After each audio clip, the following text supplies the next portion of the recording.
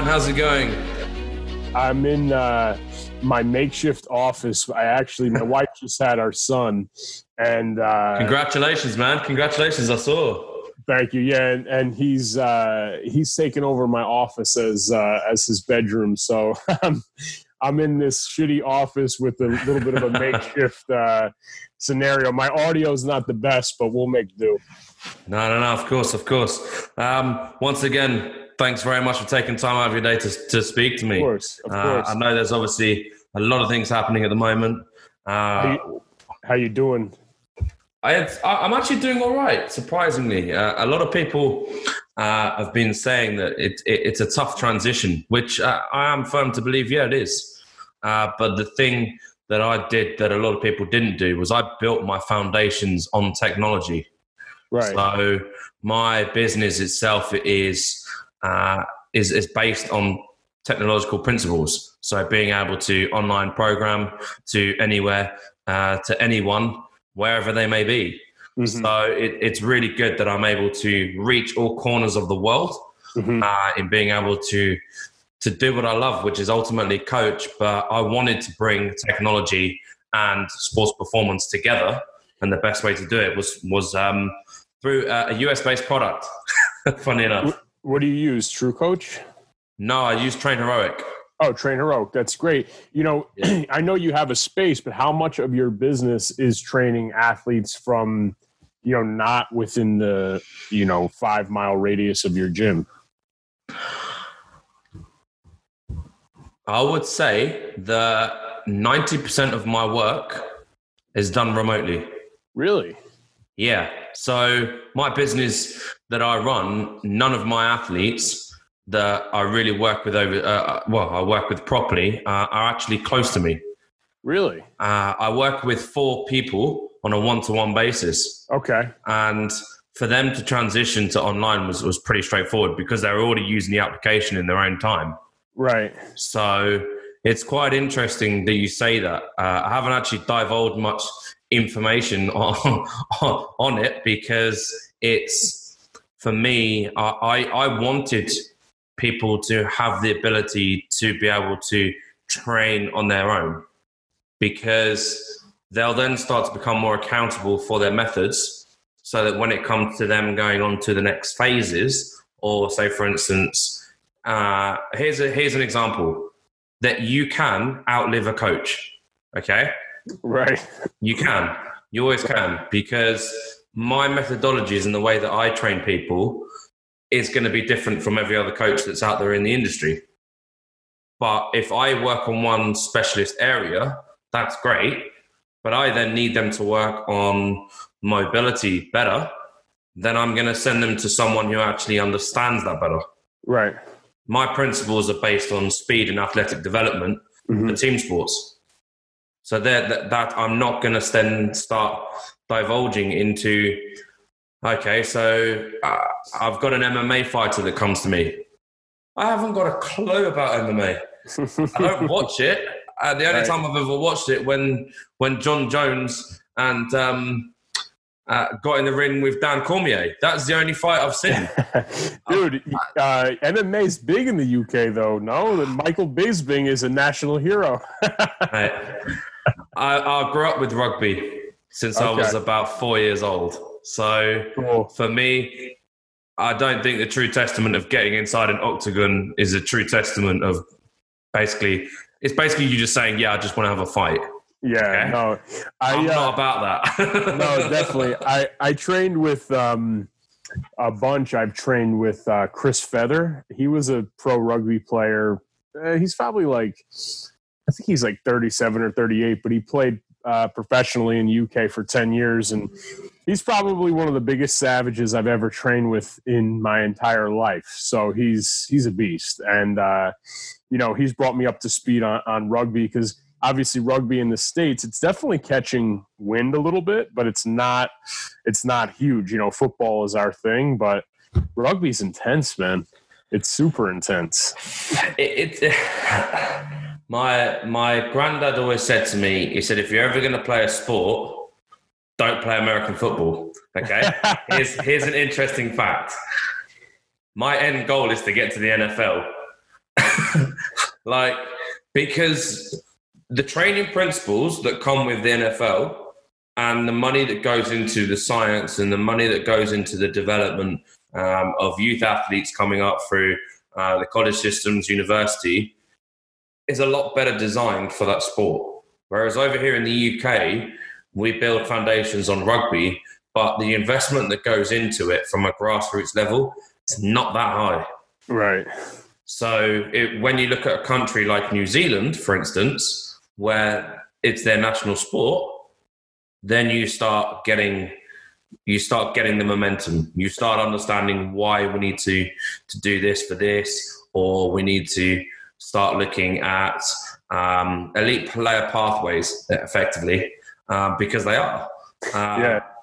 Absolutely. So you know, I'm sure we'll talk about it a little bit today, but it's just so funny. Yeah. Like we started a business training just American football players that lived within 3 miles of our gym.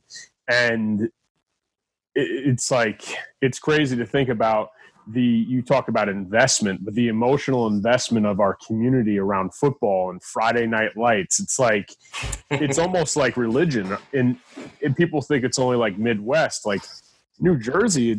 It's crazy. It's crazed about American football. And, you know, people are talking about with this pandemic and lockdown, they're like, there's no way the NFL season will be canceled. Like, there's just not going to be a chance that it gets canceled, because I think there would be such upheaval in this country if that happened, that bad shit would start to happen. I think we're seeing that across different states, though. I've got a friend of mine that's over in California, and he said to me, because I'm actually a 49ers fan. I'm sorry. No, it's fine. I've been a 49ers fan since I was a kid. My mum's family and so forth, they all live over in San Fran, so it makes sense. Yeah. But I did grow up, and there was one point where I was a massive Ravens fan.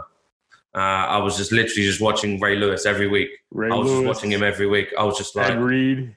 You're just a monster. Like, to me, he was like the Francois Pienaar of the American football. He was, because he was just going in, just boss. I was just like, I love this. Yeah. Their quarterback, Flacco, I played against him in college a bunch. He's a big ass dude. Yeah. He really good player too. So everyone's so big, man. It's crazy. I think that I'm slow, but in my eyes, I think I'm slow. But in people that I've seen around me and coaches and stuff like that, and they're like, you can run 40 yards in 4.8. Like, that's not slow. Like, why are you thinking that you're slow? I think it was just a psychological thing that I just think that I am. But I won't be running a 4.4 anytime soon, I'll tell you that much. Not many people on this earth.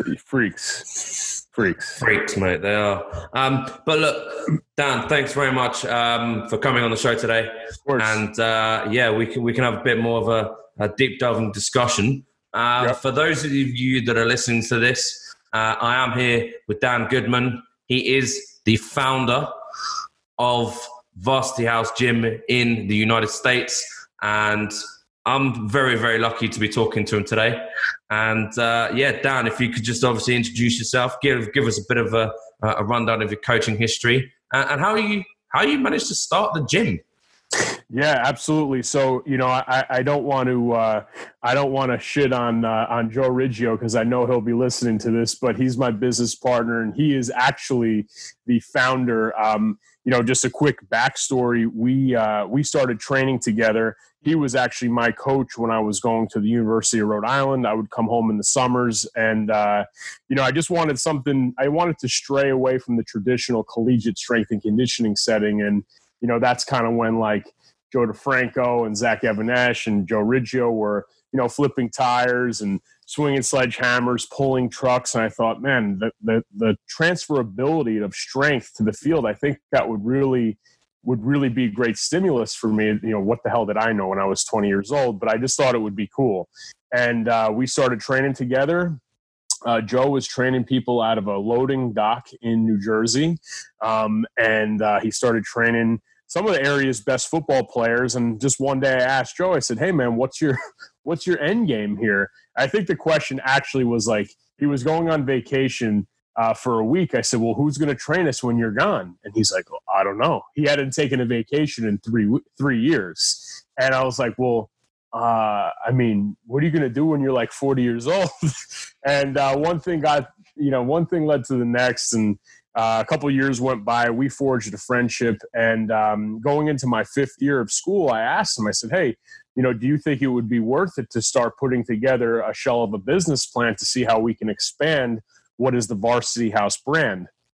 And those initial conversations led to the eventual formation of a partnership. I'm very grateful that Joe was willing to give me a chance to be a partner at that point. I'm grateful for my family to give me, a loan to help assist me buy into that gym at that point in 2009. And, for the rest is kind of history. I mean, at this point, we train a full gamut of athletes. We have over 200 adult clients. We have 15 employees. So the loading dock days have evolved quite a bit, and as has our coaching philosophy. But something that is, still tried and true, and I know we're going to get into it a little bit today, Tom, is that our ability to give a shit about the clients that we've worked with, I think is the full testament of why we're successful today. And it really truly has become our mission to provide results-based training in an hour that hopefully becomes one of our clients' favorite hours of their day or their week. And I think whoever you train, that should be your goal. It's results is 50% of the deal, but them having a really good time in the training and with the community is also half the battle. And we've always understood that. And I think that's why we've lasted the test of time thus far. It's truly fascinating. I've been following the journey. For most people listening to this, I've actually come into contact with Adam Mena, who is the director of Varsity House. So he runs the operational aspects of things and really building a foundation, as you say, on a really great community has been so important to that. And I think that for someone like myself looking from the outside, very hundreds of thousands of miles away over that big, deep blue sea. Exactly. It's amazing to see how I've really bought into that. And to actually have a great communication with you guys, although obviously not be in a face-to-face capacity, which I'm sure one day it will be. But we can see that you're creating a humble space that people are getting not only just the results, which is ultimately the end game for them, but it's the life-driven aspects of things. So it's the community that's allowing them to feed off everyone else. There's not one area that they're going to. It's every other area that encompasses it. And I think that's something that's truly inspiring. And it's going to lead on to something that I really want to talk about is how do you keep that community within the facility? Obviously, being that we're experiencing something that's very, very different here. You guys are obviously building a foundation of bricks and mortar, but we're moving into a bit more of a digital age now, more so than ever. How have you been able to maneuver that to maintain the consistency within the environment? Well, I mean, that's a good question. But look, the ability, I posted this the other day, but a facility doesn't define a coach. And we've experienced that from the loading dock days to the warehouse days where we flooded and had a leaky roof to now just in the past 5 years. Yes, we have a state-of-the-art facility. However, I don't think it changed necessarily the overall overarching experience. Maybe from a sales perspective or a marketing perspective, it might have enticed people to come give us a look, maybe more so than years past. But ultimately, to answer your question in the digital age and how we're able to exemplify the community aspect. Look, we have a private members Facebook page for adults and athletes. That's, all of our coaches in there, and there's tons of communication there. We do use a programming software. We use TrueCoach, which enables us to program and organize our sessions for our clients in a very matter-of-fact manner. And we also do things that, like, in this lockdown, obviously we're referring to this pandemic situation. We do a weekly challenge. We've done a virtual 5K. We've done the Mother's Day Murph. We have another fundraiser for Memorial Day weekend, which is, next weekend. And we're doing things to provide that, let's call it emotional connection, where, we're doing a 4-week challenge for our members that's totally free. And what is it? It's just a coach accounted to 15 or 20 people to check in with them every single day. How are you doing? What do you need help with? What are your macros looking like today? Did you do this week's challenge? It's a helping hand that I don't think I think a lot of people forget that success is measured by, Tom, you and I could put together a program, and the program that you put together could be exponentially better than mine. But if you hand a program over and don't follow up for 10 weeks, and I hand a program over and I'm on top of the client and nurturing them every single day, I would say I'd probably get that client better results regardless of the X's and O's of the program. And we 100%, 100%. Yeah, so the accountability, the accountability towards that is one part of it, but it's actually knowing that the human interaction is still evolving. Look at like, I was using this example on another conversation, but my mother-in-law has had great success on a program that's been around forever, Weight Watchers. And people are like, oh, Weight Watchers is bullshit, this and that. It's not bullshit. It's not bullshit because it's worked for millions of people. Joe Riggio's mom, she lost 100 pounds on Weight Watchers. And why? Because it's super simple and there's a shitload of accountability. You could say the diet plans aren't good, the points, whatever.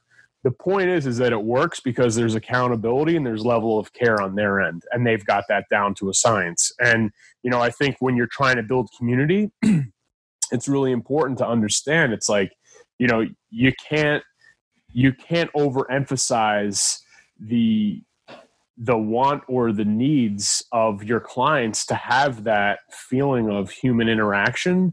And it's the same reason why, like, I continue to go, I can't go right now, but I go to the same restaurants all the time because the owners and the managers know my name and they know what I like to eat. It's not because they have the best food. It's just because I have a great rapport with the people that work there. So I think it's super important, especially for strength and conditioning coaches that want to geek out on the science of strength and conditioning. That's great. And you have to be knowledgeable, but you can't neglect the other side of the coin here.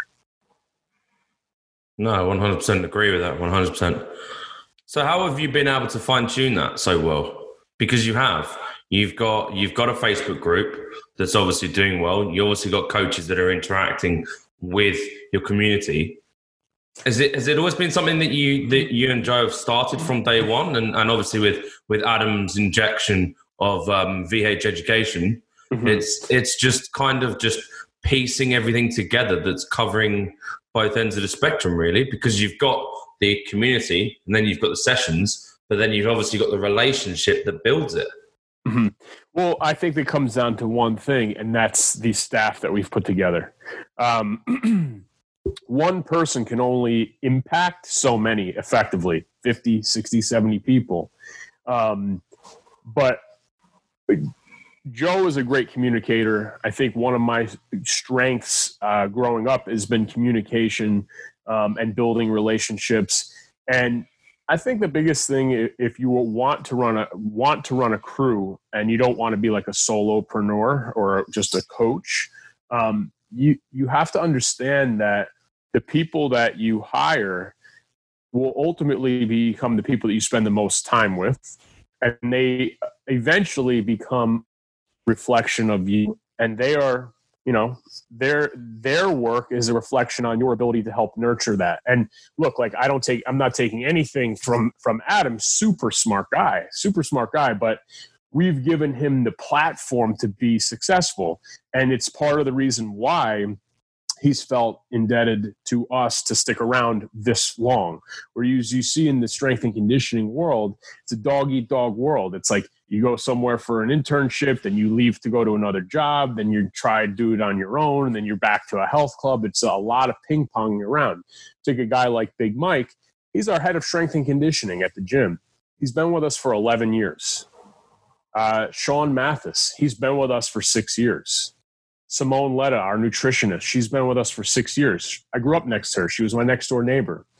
It's a family ties bond, and there's a lot of mutual respect, and there's great communication. We're allowing coaches, and we sit our coaches down. What do you want from this career, and how can we meet you halfway to help make sure that comes to light? Like when Adam said, "Hey, I want to be published. I want to be part of a paid platform. I want to be the director of performance and help with operations here." Okay, Adam, well, it's going to look like this. And this is how you level up to get there. And when he has career fulfillment, don't you think that I'm going to get a guy that's super talented to put his best foot forward for our community? Of course. He feels emotionally tied to it, as does Simone, as does Sean, as does Mike.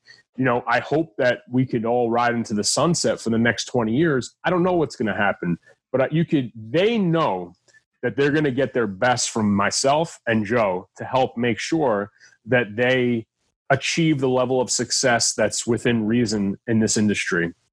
And if they can be happy, then our clients will be happy. You know, I've heard this before, and this isn't original, but if you make the decision to hire staff as an owner or manager, they become your number one client, and their happiness will in turn make you happy because your clients will be happy. So, yeah, it's a cycle. Yeah, it's a cycle of obviously when you invest into your.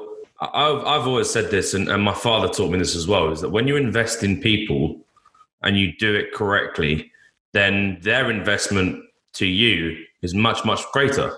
Exactly. Because they buy into it, because they understand, number one, your ethos and what you're trying to do, but also the secondary side of it as well is that they're on a journey as well as you. You're not on your same journey. Disregard it. You're not. You're on your own individual journey to successful fulfillment, depending on what it is. Okay. Mm-hmm. For me, I don't care about the money. Okay, because I know that that's a byproduct of everything that comes of it. My first and number one thing is education. I need to educate. I need to inspire. And then I need to obviously just get people to understand that it's doing the right things that can benefit you. So yeah, I want to be able to do that. And if it comes that a massive opportunity lands on my lap, then fantastic. But the first thing I'm going to do is I'm going to assess it and see whether it fits into those three areas. Is it going to allow me to innovate? Is it going to allow me to inspire? And is it going to allow me to educate people as well? If it's not going to do those three things, then you've lost me. I'm not listening. Right. I think it's amazing that you've established those core values, because a lot of times coaches, and we're both young coaches in the grand scheme of things, is that they chase ego-driven opportunities that might just be, you know, maybe a publication or a few $1,000 raise, like, because of the status that comes. It's the materialism. It's the materialism aspects of it, isn't it? Because correct. When you're growing up, look, come on. When we were both growing up, when we were younger, yeah, I wanted a Ferrari. Yeah, I wanted a big house. Right. Yeah, I wanted to be on top of. Mount Everest, saying, "Do you know what? I did this." But I can guarantee you right now, I'm not going to stand on Mount Everest because it's bloody freezing. Right. I'm not going to get a Ferrari because the engine and the car themselves, I'm just not interested. And I don't want a big house because it's not practical. Right. Like, do you know what I mean? Of course. And I was listening to, I was listening to a podcast actually this morning, and it's funny. It was Luca Hocevar and Adam Gorstein, I believe. And they're talking about that exact thing. They're like, look, people chase those things, but you're chasing it from a position of insecurity. It's like, why do you want those things? And usually it's the acquisition of power.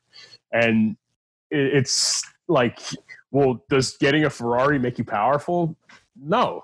Like, probably educating, inspiring, and like making an impact on people, a true impact and a true connection, that's probably going to give you the byproduct of fulfillment of what you're looking for. Right. So, without a doubt. I think that's a huge thing. I think I learned that when I went overseas to Australia, because I needed to see something from a different point of view, because when we grow up, we're sheltered. We're sheltered in a system where we're not evolving because we're following one dimension.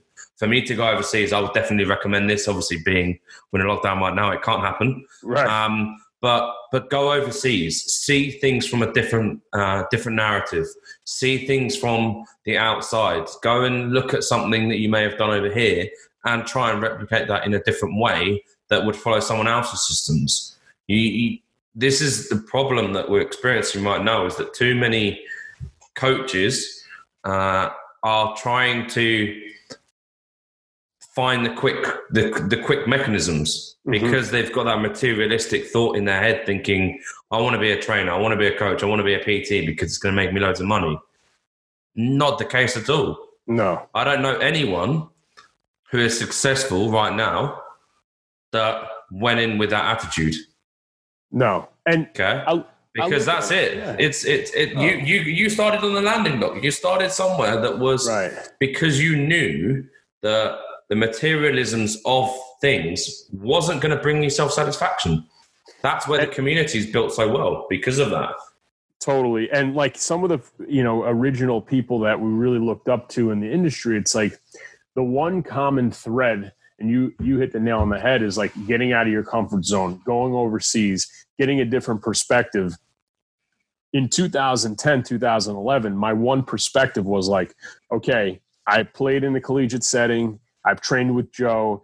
I had worked at Parisi Speed School when I was 18 years old at the front desk and as a cool down trainer. But like that that's all I knew about strength and conditioning. And it was like, wow, I really have to up my exposure to different things. And that's when, on our own dime, and, we went out to Ohio, spent a week at Westside Barbell. We went to Ohio State.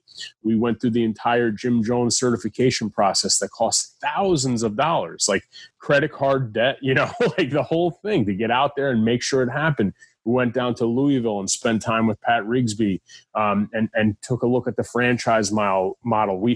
And today, what people don't realize too is we pay as a business for more coaching and more outside eyes on the business today in a lot of different aspects, from a strength and conditioning side, from a financial side, a business coaching side. And people are like, well, you guys do consulting. It's like, yeah, but why at a certain point, like, coaches need coaches too. And, that's just part of the deal. And like, you have to seek out knowledge. And a lot of times coaches like, well, are they going to let me do it? Or do I have to wait for a seminar? No, if you like a gym, call the gym owner and say, hey, look, I want to come spend some time. And you know what, if it comes with a price tag because that person's busy, so be it. It's the cost of doing business. You have to get exposure. You can't just hide. Podcasts are an amazing thing, and you should be listening and reading articles and reading books, but nothing, as you said, nothing can recreate the ability of actually going to spend actual time, energy, and money to be in a different place. There's so many different ways of doing things, but that, like I said, look, that's just my take on it, because I think that you should look at things like that. More importantly as well, in terms of developing yourself I think that's a really good area that a lot of people are doing right now, being that we ultimately have so much time on our hands. In terms of the team side of things, then, what's the next sort of phases in terms of developing, enhancing that community aspect? So are you speaking like in specifically to the staff we have now, or like how we are going to continue to grow the team in the future? In terms of the growth itself, because obviously you want to grow, Mm-hmm. everyone does. Right. Have you've maintained that set thing throughout, or has there been times where you've just sort of thought, do you know what, we need to grow, but we need to do it with this, and this? Has it been a structured approach, or has it been just very much as it comes? Well, I'll answer this in twofold. So we follow a system that, for people that listen to the podcast, like Gino Wickman's visualization tactics of the Vision Traction Organizer. You could read the book Traction. And every single quarter, every single year, we have our outline vision, we've got our rocks, and we've got our issues. And every single quarter throughout the year, we are evaluating these rocks and issues, and we're chugging along towards success. We have our overall vision of what we want to be considered one day. And, in terms of growing the staff, every single summer for the last 11 years, and it's evolved quite a bit, we have our summer internship program. Last year we had 6 interns. We hired 2. This summer it's kind of up in the air. We have a lot of applications and we're hoping that we can run the program, but we've never hired outside of the internship process ever. And that's become a staple in our growth. And I think, outside of just being able to hire coaches, we've definitely been able to make our mark on coaches that have come through the program and gotten placed at Boise State, St. Peter's Prep, at North Dakota State. We've got our coaching tree that's evolving and our network that's evolving, and try to keep in touch with these interns. And, one of them is a local PE teacher at a local high school. And, it's pretty cool to see the net that it's kind of cast out through the internship process. And you look at a gym like Cressy Performance, you look at the interns that have come through that program with Pete and Eric, and it's incredible. And, I think from an ideology standpoint, and it would be great to be recognized on a similar level like that one day. And hopefully if we just have, a total abundance of coaches, I know a goal for us, and it's something I haven't really shared publicly, but, we're before the pandemic, we're pretty close to opening facility number 2. And, to open facility number 2, we need, 4 or 5 really good coaches. And I think that we've got them waiting in the wings. Thanks for sharing that. No, it's obviously, we'll stay obviously close to the ground as much as possible, and obviously seeing the developments of it. I'm always exciting. Always excited to see how things grow. And in terms of the community itself, I think they'll obviously be excited to see things grow even further. Going back to that then, the community. You obviously mentioned that you're doing things you did the Mother's Day Murph. That looked hellish, disgustingly hard. I wouldn't wish that on anyone to even do it. I've watched people do it, and it scares me a little bit. I know there's a dulled down version. We had 3 options. Yeah, I know. Well, good. It's good that you did that. I would have chosen the third option, just to keep it light. No, I'm joking. In terms of the community that you've got right now, what 3 things would you urge them to focus on for themselves right now? Because they're obviously wanting to feel the love. They want to obviously stay in touch with you guys. Outside of obviously the Facebook groups and stuff like that, in terms of themselves, that they can start bringing other people into the community, what 3 things would you urge them to focus on? For their fitness, personally? It can be whatever you want it to be. It can be fitness. It could be life. It could be just by even just creating new networks and telling the story. Yeah. Yeah. So like right now, we really haven't been pressing them for like, our gym's been built on a referral machine, and they've been that machine. We haven't pressed them anything to sell anything because we really haven't felt like it's been worth it thus far. We've had a couple local gyms that weren't offering virtual, and like a couple, people were like, hey, you should give this a shot. So we've actually had 3 or 4 leads come in through referral based, which has been great.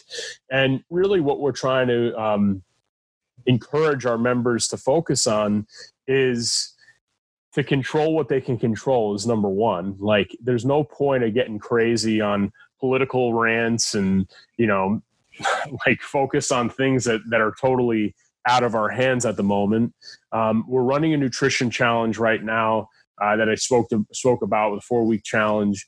And controlling your nutrition right now is hard. So adding that layer of accountability from our nutritionist, Simone, and our coaching staff assisting there as well has been hugely beneficial because I think people could sit around and eat a lot and drink too many beers, which has definitely happened for me a few of these nights. And, lastly, it's not to stress about your fitness. Like fitness I think a lot of times people come in and they're like, oh, well, today we're doing a deadlift and a chest supported row and a sled push. And on our lower body day, that's all that we do. It's like, just relax. Like you can go outside and do, a dumbbell reverse lunge, dumbbell RDL, and a walking carry with those same dumbbells for a few rounds, get some fresh air, get some good breathing. And hey, that's a good training session. Don't stress it, right? Like fitness is a stressor in and of itself. And it's like, you shouldn't be so concerned about what it looks like. Just try to get some movement, try to get some fresh air, try to get your mobility work done. And look, because right now this situation, especially where we're at, it's very stressful. A lot of people have lost their jobs close to us from a mentality standpoint. Like there's people in our area that have lost loved ones, and it's a very weird time. So to do, the Murph was a little bit of an outlier, but our sessions right now are not being programmed to smash people. It's 30 minutes of good quality movement, good quality work. At the end of every virtual session, we shoot the shit like this for 10 or 15 minutes, to ask questions and just what's everybody up to, talk about like, Ozark and Game of Thrones, and just try to get some normalcy because any Netflix recommendations there? Ozark's really damn good. My wife was making fun of me yesterday because I know we were talking before we actually got on the show here. I finally pulled the trigger on Disney Plus so that I would get every UFC fight in the last 5 years. So last night I'm downloading everything, and we had a fighter that was supposed to fight last night, and he got pulled just because he had some trouble with his weight cut, and he got sick. He's fine. It's nothing COVID related, but I was totally locked into UFC Fight Night last night. So with all these channels between Disney Plus, Netflix, Amazon, it's hard to navigate, I'll tell you. Yeah, no, I can imagine. And going back to, obviously, people are losing their jobs. They're obviously going through some stressful times at the moment. Just want to obviously flip the coin a little bit to that. Then, what do you see on the horizon for businesses in terms of being able to overcome this? Because I'm quite fortunate that my business is built on a technological platform. Mm-hmm. I don't have a facility. I don't run a facility. So for me, I'm quite flexible in that the only thing that I've really lost is the environment and equipment. So for instance, if I'm taking someone in-house to an external facility. And obviously many athletes and stuff and people around are obviously, they don't have the luxury of having that as well. So the businesses themselves, they've been hit hard, very hard. Have you guys felt that, or has it been a case of you've been able to just sort of say, well, okay, well, we've been hit by it, but we need to adapt quickly. What do we do? That's That's a loaded question, but it's a good question. Look, there's no business that hasn't been affected by it. We've had attrition like every other brick and mortar facility. We're not insulated from that. But moving forward, I really think that there will be a lot of opportunity on the heels of this, because some brands of fitness are kind of getting exposed for what it is, and it's just it's a transactional workout. It's a commodity of space. It's, equipment is what sells the space. The equipment is not what sells our space. The class times are not what sells our space. And that's for a lot of small gyms. It's the coaching, it's the community, it's the results, it's the friendship. And I think the facilities that have been able to really highlight this have been able to make the transition to online virtual coaching. As we said before, a facility is not the mark of a coach. Coaching is the mark of a coach. And you can coach from anywhere. As you can see from yourself, you coach from a variety of different athletes on all over the world. So I think that's pretty cool. And look, there will be opportunity. Like, I look at our business is that over the years, we've probably incurred maybe too many classes. We've maybe done too many private training sessions. Maybe we chased team training a little bit too much. And I look at it, it's like, well, what can go? And what do we really need to hone in on, focus in on, and really go back to some of the bread and butter, which is small group personal training, and really focus on that. And because there will be a market for that always. And there's people that are insulated by this. There's people that haven't lost their jobs. There's people that will make money off of this whole thing. So money is there. So don't be focused on people that don't have money, or the economy is going to bounce back at a certain point. It's about weathering the storm and pruning the business of what's not necessary. And sometimes what's not necessary, unfortunately, it might be a part-time coach. It might be a full-time coach. It might be an ad agency that's putting out tons of content for you. Maybe it needs to be eliminated a little bit. There's plenty of things that you can look at and say, well, how do we get a little bit leaner as a business in terms of operating processes and also expenditures? And if you can focus in on that, and when the economy bounces back and say 6 months, 9 months, 12 months, you'll be better off for it and maybe running a more profitable business. 100%. I think a lot of people, when they can start fine-tuning what's going on, I think this is the perfect time to do it in terms of eradicating things that aren't necessarily moving the business forward. If you're still operating the same processes and getting the same outcome, you're not growing. You're not moving forward. Mm-hmm. You're staying on that line, that the comfortable line, I like to call it. I don't like being comfortable. If I'm comfortable, I'm not doing something right. If I'm uncomfortable, I'm firing all cylinders. That's the thing. And when you become susceptible to liking being uncomfortable, other people can sometimes find it a little bit frightening, because you'll start being very structure orientated, and then you'll just start following it, and then people will just be seeing you just building and building and building. But then again, other people around you will then to start wanting to jump on that ship. It will be like, okay, so we're all now evolving. Our business is now evolving. And it's got nothing to do with the four walls. Mm-hmm. And that's the beauty of it. I think this time right now, it has served me very, very well. Definitely. And I think it's done the same for you as well, because like you say, it's the coaching that people buy into.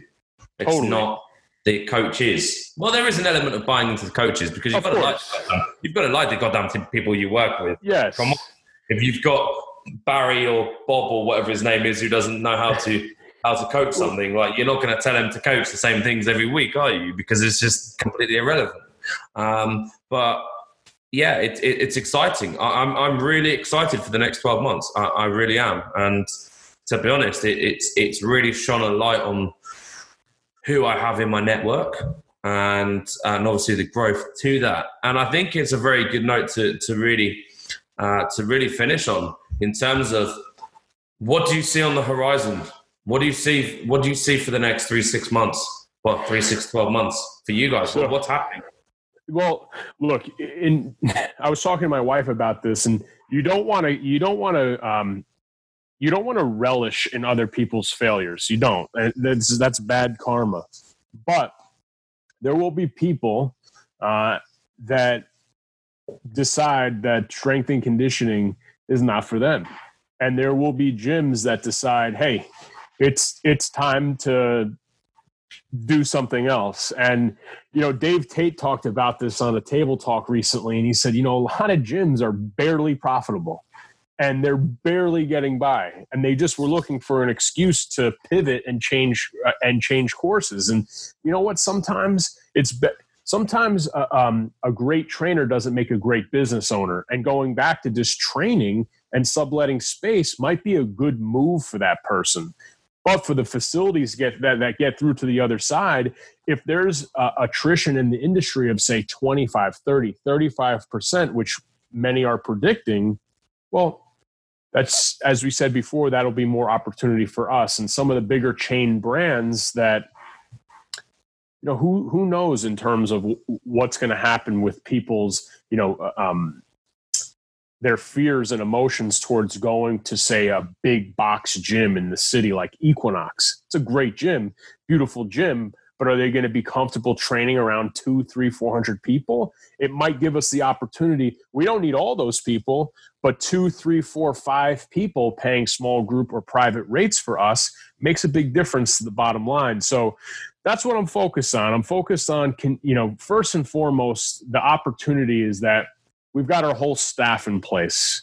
Everybody's working diligently. We're getting the facility back in order with sectioned off pods to get the social distancing ready to go. We've never had this much time to think about the vision because we've been so busy. So we've got some really cool things, like amazing stuff planned for VH Education and the business to strength side.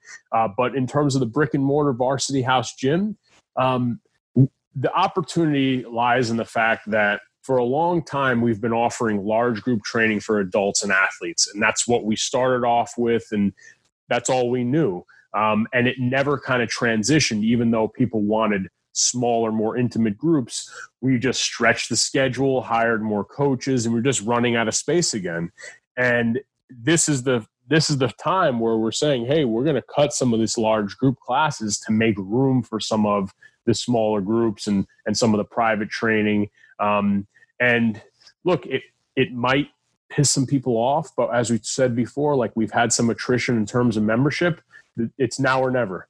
And we're going to double down on it, and it's going to work because we need it to work and we want it to work. And that's where all of our love, energy, and attention is going to go.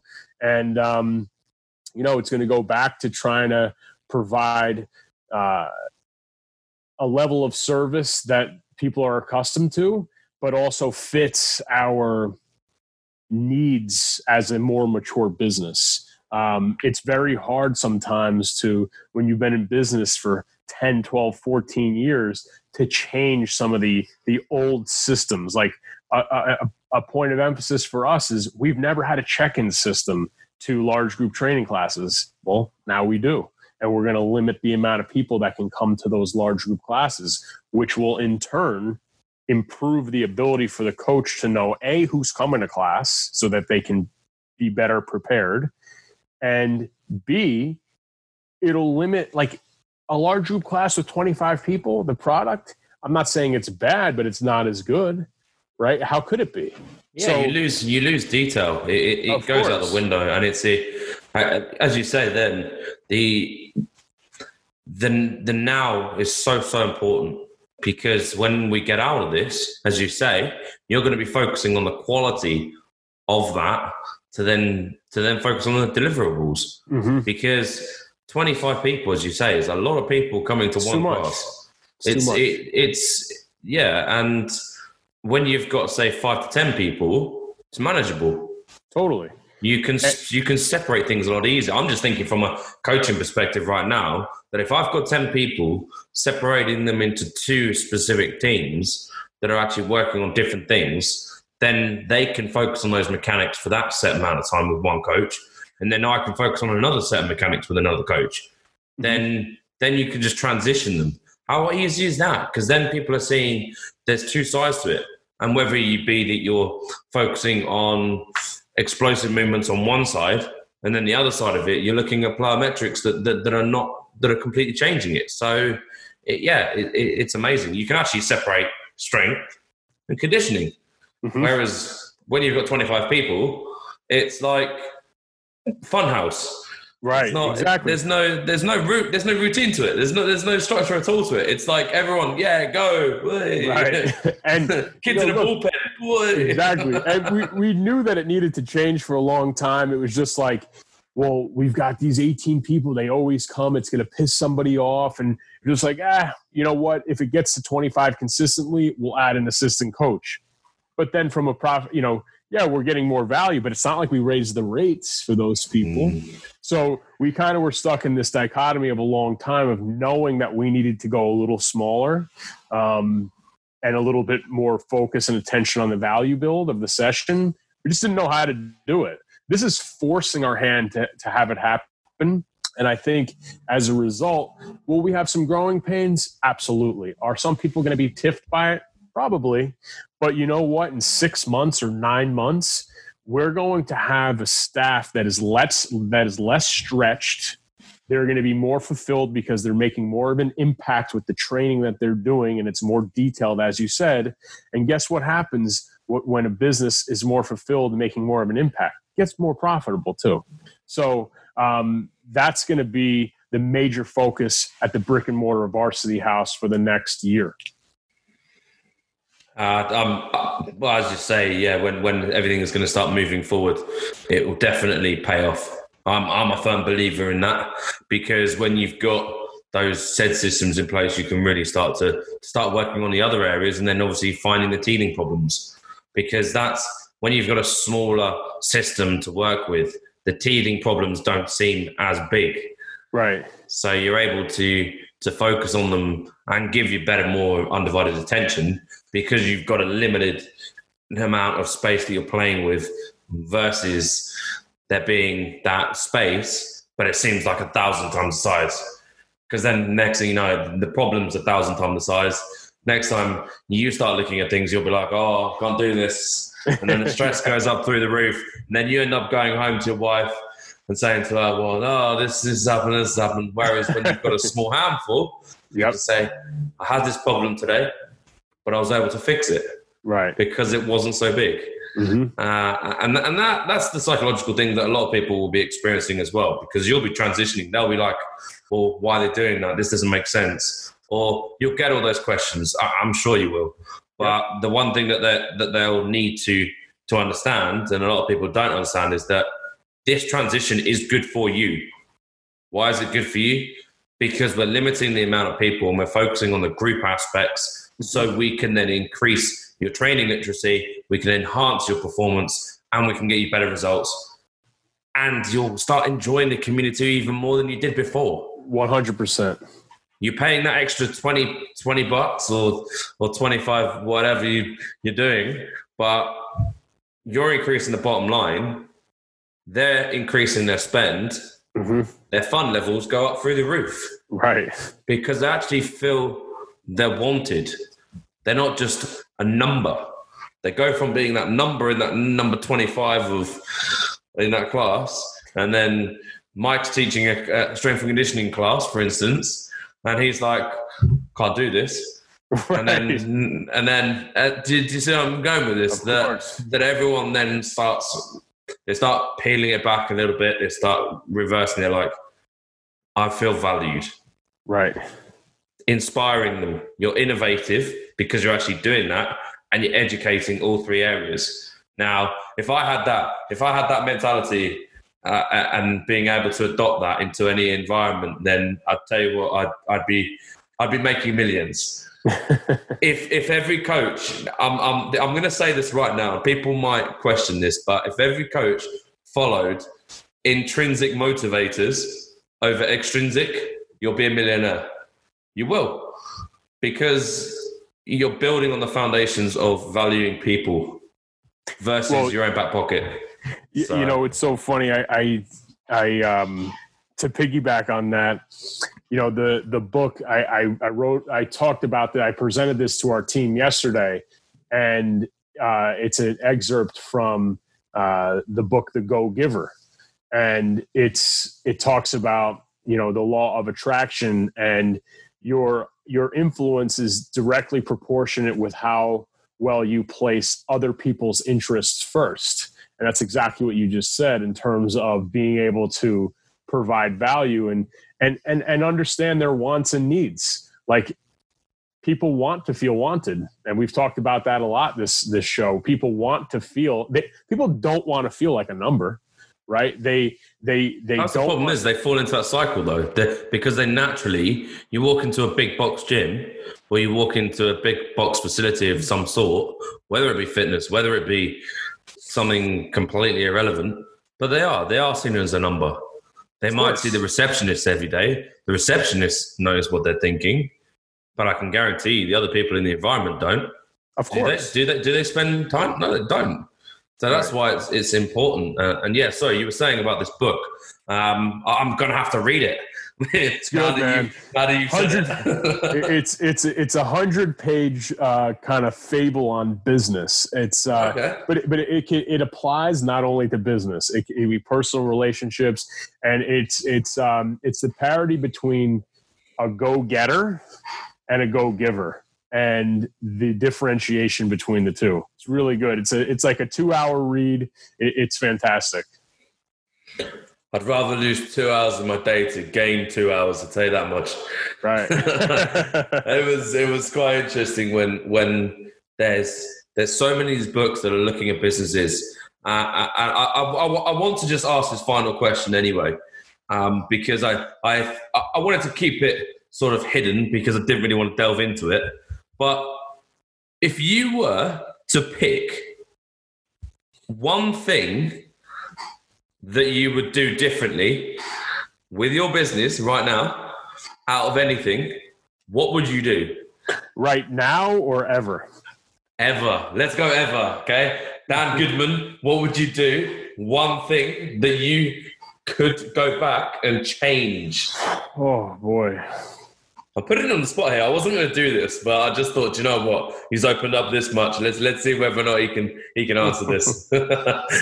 Man, okay, this is easy. I think this is easy. Is that we've talked about it a lot, and this might be a little too broad. It might be broad for what people want to hear, but just from a business standpoint, from a place, and it comes from a place of insecurity. You know, Joe and I chase revenue. We chased revenue hard to say we were part of we were a 7-figure gym. And the reality is that when we achieved those heights, we were actually making less money than in earlier days personally. And you can chase the facility, and I'm proud that we have it, and I love it, and we're going to be there for the long run. But maybe it was a year or two too soon. You know, maybe we could have held on a little bit longer to a facility that costs a little bit less. Maybe we added too many full-timers too soon because Joe and I felt like we needed to do other things. And, you know, lastly, I know I'm answering this kind of all over the place, is that as an entrepreneur, which we all are when we go into business for ourselves, sometimes it's important to you want to be challenged within your business, but if you feel like you've got it all figured out, it doesn't mean that you should go start another business. And I've done that probably too many times, and I keep coming back to the thing that I love the most, which is the gym and coaching others on how we run the gym. And if I just focused on that the whole way, and I didn't try and get into real estate, and I didn't try to get into owning a marketing company and a food service business, and we've been pulled a lot of different directions. And, you know, I call it professional ADD. It's like, stay fucking focused on what you do until it is an absolute well-oiled machine. And if it's an absolute well-oiled machine, maybe you should just recreate it again and make that a well-oiled machine and go from there, as opposed to trying to get into all these other things just because it's the opportunities arisen. Like, you know, I think we were smart enough to know we've been asked a few different times to franchise in other states, and we've always said no because we didn't want to get into the franchising game. But I wish I had the ability to say no to some other things along the way that kind of distracted me from getting to where we are now, because I think we might have gotten here a little bit sooner had we stayed a little bit more focused on the bread and butter. And I know that this pandemic situation is, you know, it's reinvigorated the drive to really focus on the things that matter the most. And we talked about it earlier, is that I've pruned all those other things because they don't matter. There's 2 or 3 things that we're really focused on. And I wish as a younger, look, you got to make mistakes, but I wish as a younger business person, I would have said no to more things. Not like opportunities like, you know, traveling or going to learn from people or doing, writing articles, and not like that. I'm talking about getting distracted by what seems too good to be true. Hey, you know, would you put Varsity House's stamp of approval on this food service? Yeah, sure. You know, it's going to be no work. Of course it's work. Right? Like, you know, so. Yeah, if someone says there's nothing involved in it, I'm guaranteeing, yeah, there's going to be some hidden catch along the way for that, especially. Yeah, is that a qualified answer? I know I was all over the place. But, No. Look, to be honest, if someone said that to me, and I have been asked that once or twice, if I could go back and change if there was one thing I could change, I would change my ability to manage situations. I wish I could manage situations better when I was younger, because like you say, managing situations can be anything from someone coming to you saying, oh, I've got this opportunity to do this, to do that, and just having the ability to say no. Right. That was something that when I was younger, growing up, I struggled with, because I wanted to help everyone.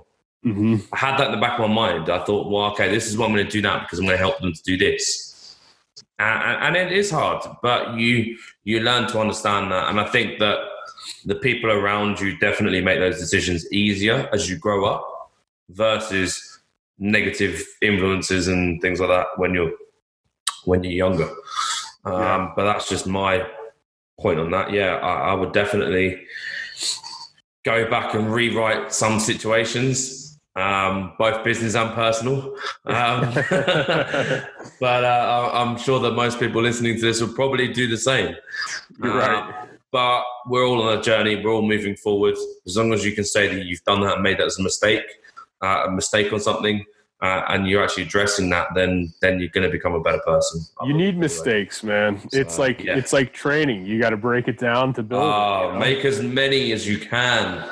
Right. Because I'm not allowed. If I would rather someone make 100 mistakes in their week than making one as a coach. The reason why I say that is that if there's 100 things going wrong, then my true service and my true skill set will come through. Right. If I'm good. If I'm bad and I've got 100 mistakes and I'm running around clutching at straws and all this sort of stuff, then look, you're in the wrong industry, mate. Sorry, see you later. But that's my view anyway. Look, Dan, I want to stay and talk all day long. And I'm sure we'll start unraveling some more topics, and definitely we'll reconvene in the future. I'm sure people, if they want to listen to further episodes, we'll get some comments, and we'll pick up some topics along the way.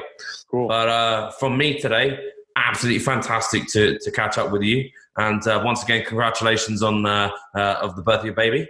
Thank you so much. Welcome to parenthood. Thank you, man. Yeah, it was a punch straight to the face having a kid during a pandemic. I'll tell you what. Well, anyway, man, have a great day, and we'll speak soon. Thanks so much for having me. I really appreciate it.